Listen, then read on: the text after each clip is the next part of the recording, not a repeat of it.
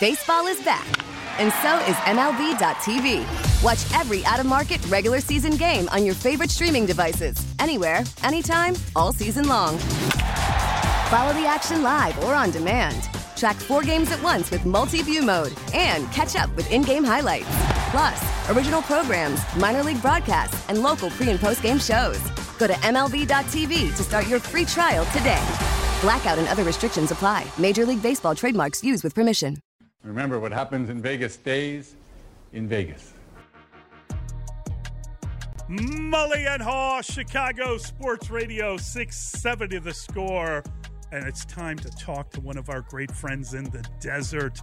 He is Mike Palm, and he is the Vice President of Operations at the Circa, the D, and of course the Golden Gate.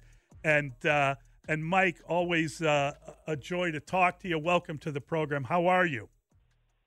Well, I'm wonderful. Exciting here, week 18 coming up, final week of the season, week 20 in Survivor as we play it. You know, guys, it seems just like yesterday we were having a beer at Bar Canada or out at Stadium Swim on that Saturday morning, and, that was in August, right before the season started. And here we are getting ready to wrap it up, and by Monday night, declaring all the winners of these contests. It's quite amazing. So 3 guys left, correct? How many people started, and what do you know about the 3 guys who are left?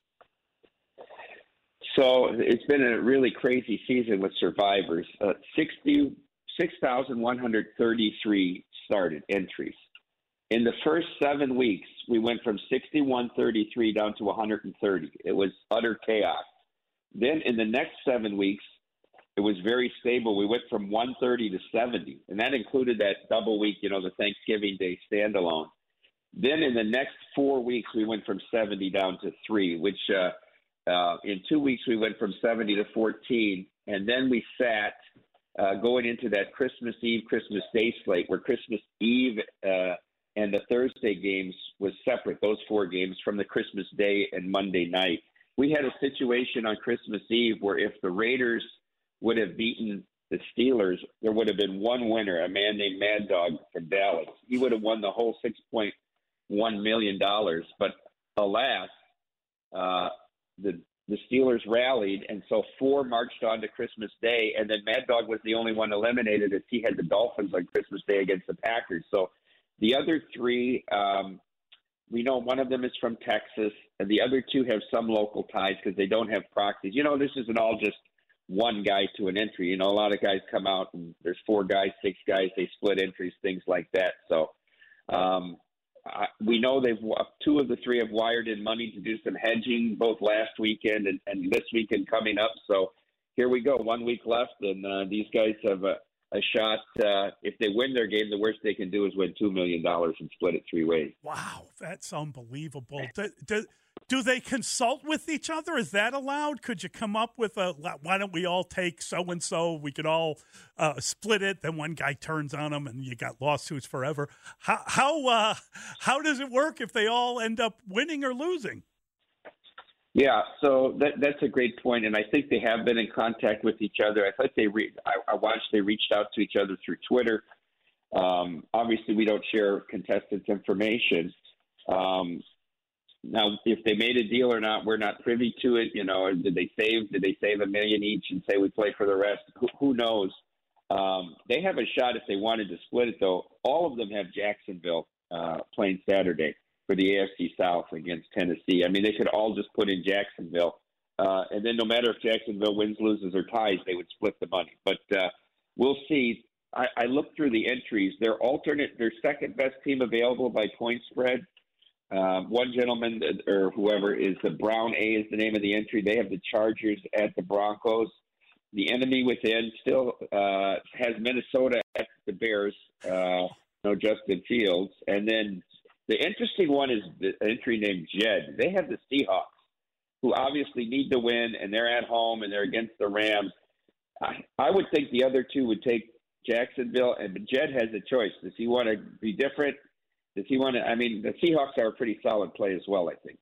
Yeah, I think this week they're a solid play. I think Minnesota's a lock. Minnesota got to be a lock. God. That game after Justin Fields' announcement, Mike, that went from being a pick 'em to now I think the number's at 8. yeah. But still, the Soldier Field has been a house of horrors for Kirk Cousins and the Vikings. I've lost money betting Minnesota going in there. He has some of the worst games of his career when he comes to Chicago. Yeah, but the Bears defense looks like South Carolina is trying to stop Notre Dame. So I think that I was on the wrong side of that one too. I took the 3. So Mike, when you see a line move like that David mentioned, I think the look-ahead line was like pick 'em, and then it started to move when the Vikings said they were going to play their starters and they wanted to finish with the number 2 seed.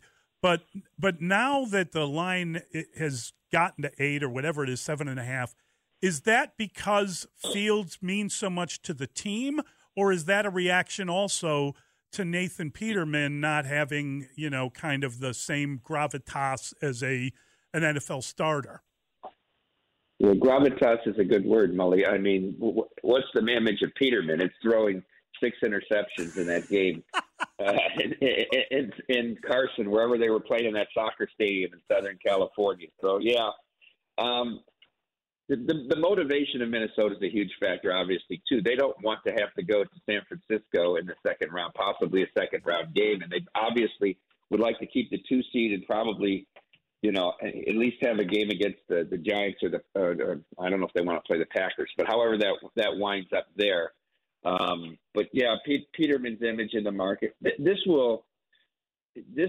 game will be more pro bettors than public because the public generally doesn't like to get involved in games where teams have no motivation at all. They like to play the games where both teams are playing for something because they feel they have some, rating on a team or knowledge of a team, and at full strength they can make a wager on the number.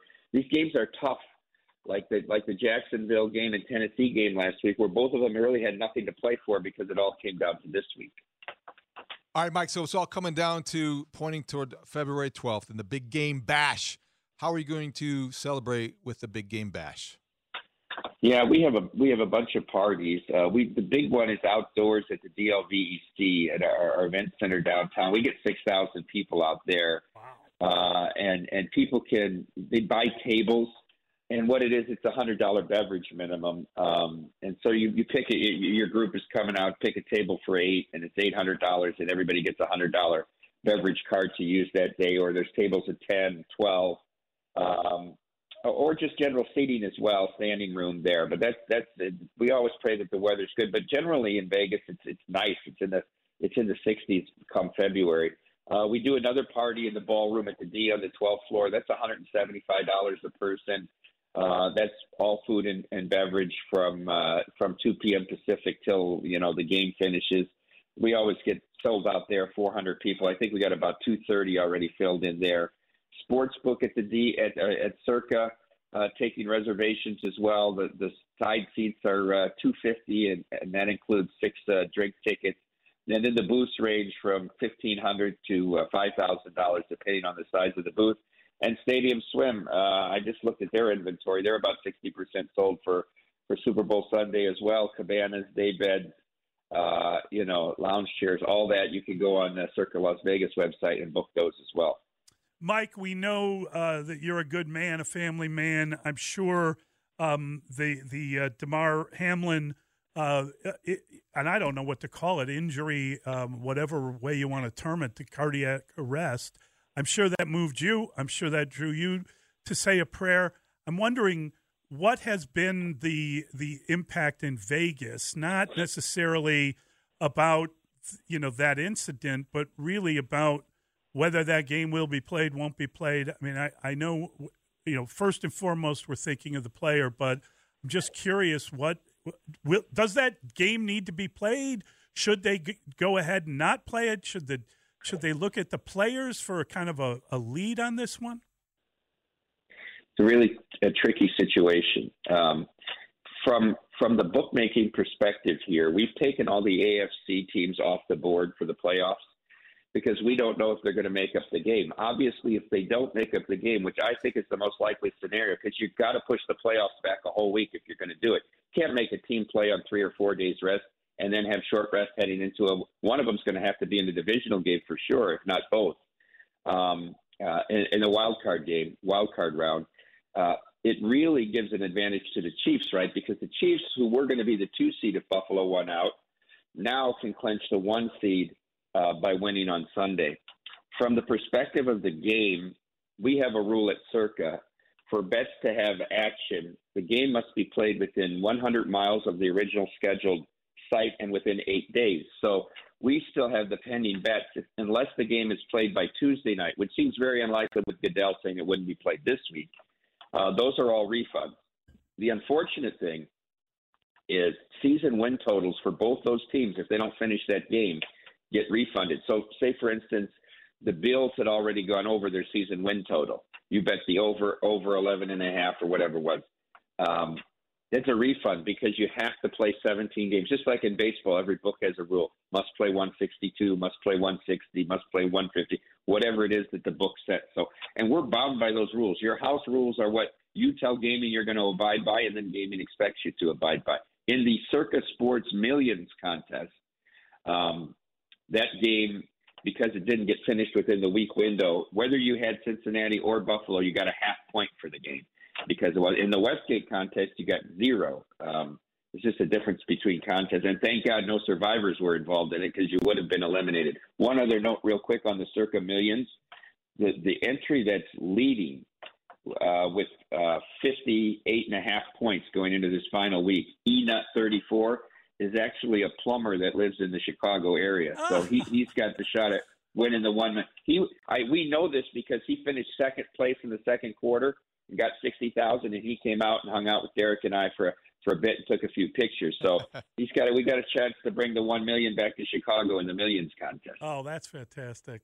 I got to make sure I don't have that guy doing any work in my house. No kidding. I'll be working for him. Yeah. Hey, Mike, thanks a ton. Great catching up with you. Always enjoy. Tell Derek we said hey, too. Will do. Thanks, guys. Appreciate the time. That is Mike Palm. He's a great dude. Good guy. Notre Dame grad, as you could mention with the reference to the bowl game. Former seminarian. I know that. I knew that. So when you said he was offering prayers, you had a little inside knowledge there. You know that he's one that is a prayerful guy. Yeah, he is. Now with the MLB app, you can get baseball your way. Pick your favorite team, your favorite players, and get customized highlights, stories, and breaking news right on your home feed. Follow the action with Game Tip, where 3D replays add another dimension. Plus, notifications can keep you connected to every pitch, every hit, every game. The MLB app. Baseball your way. Download it now for free from the App Store or Google Play. Blackout and other restrictions apply. Major League Baseball trademarks used with permission.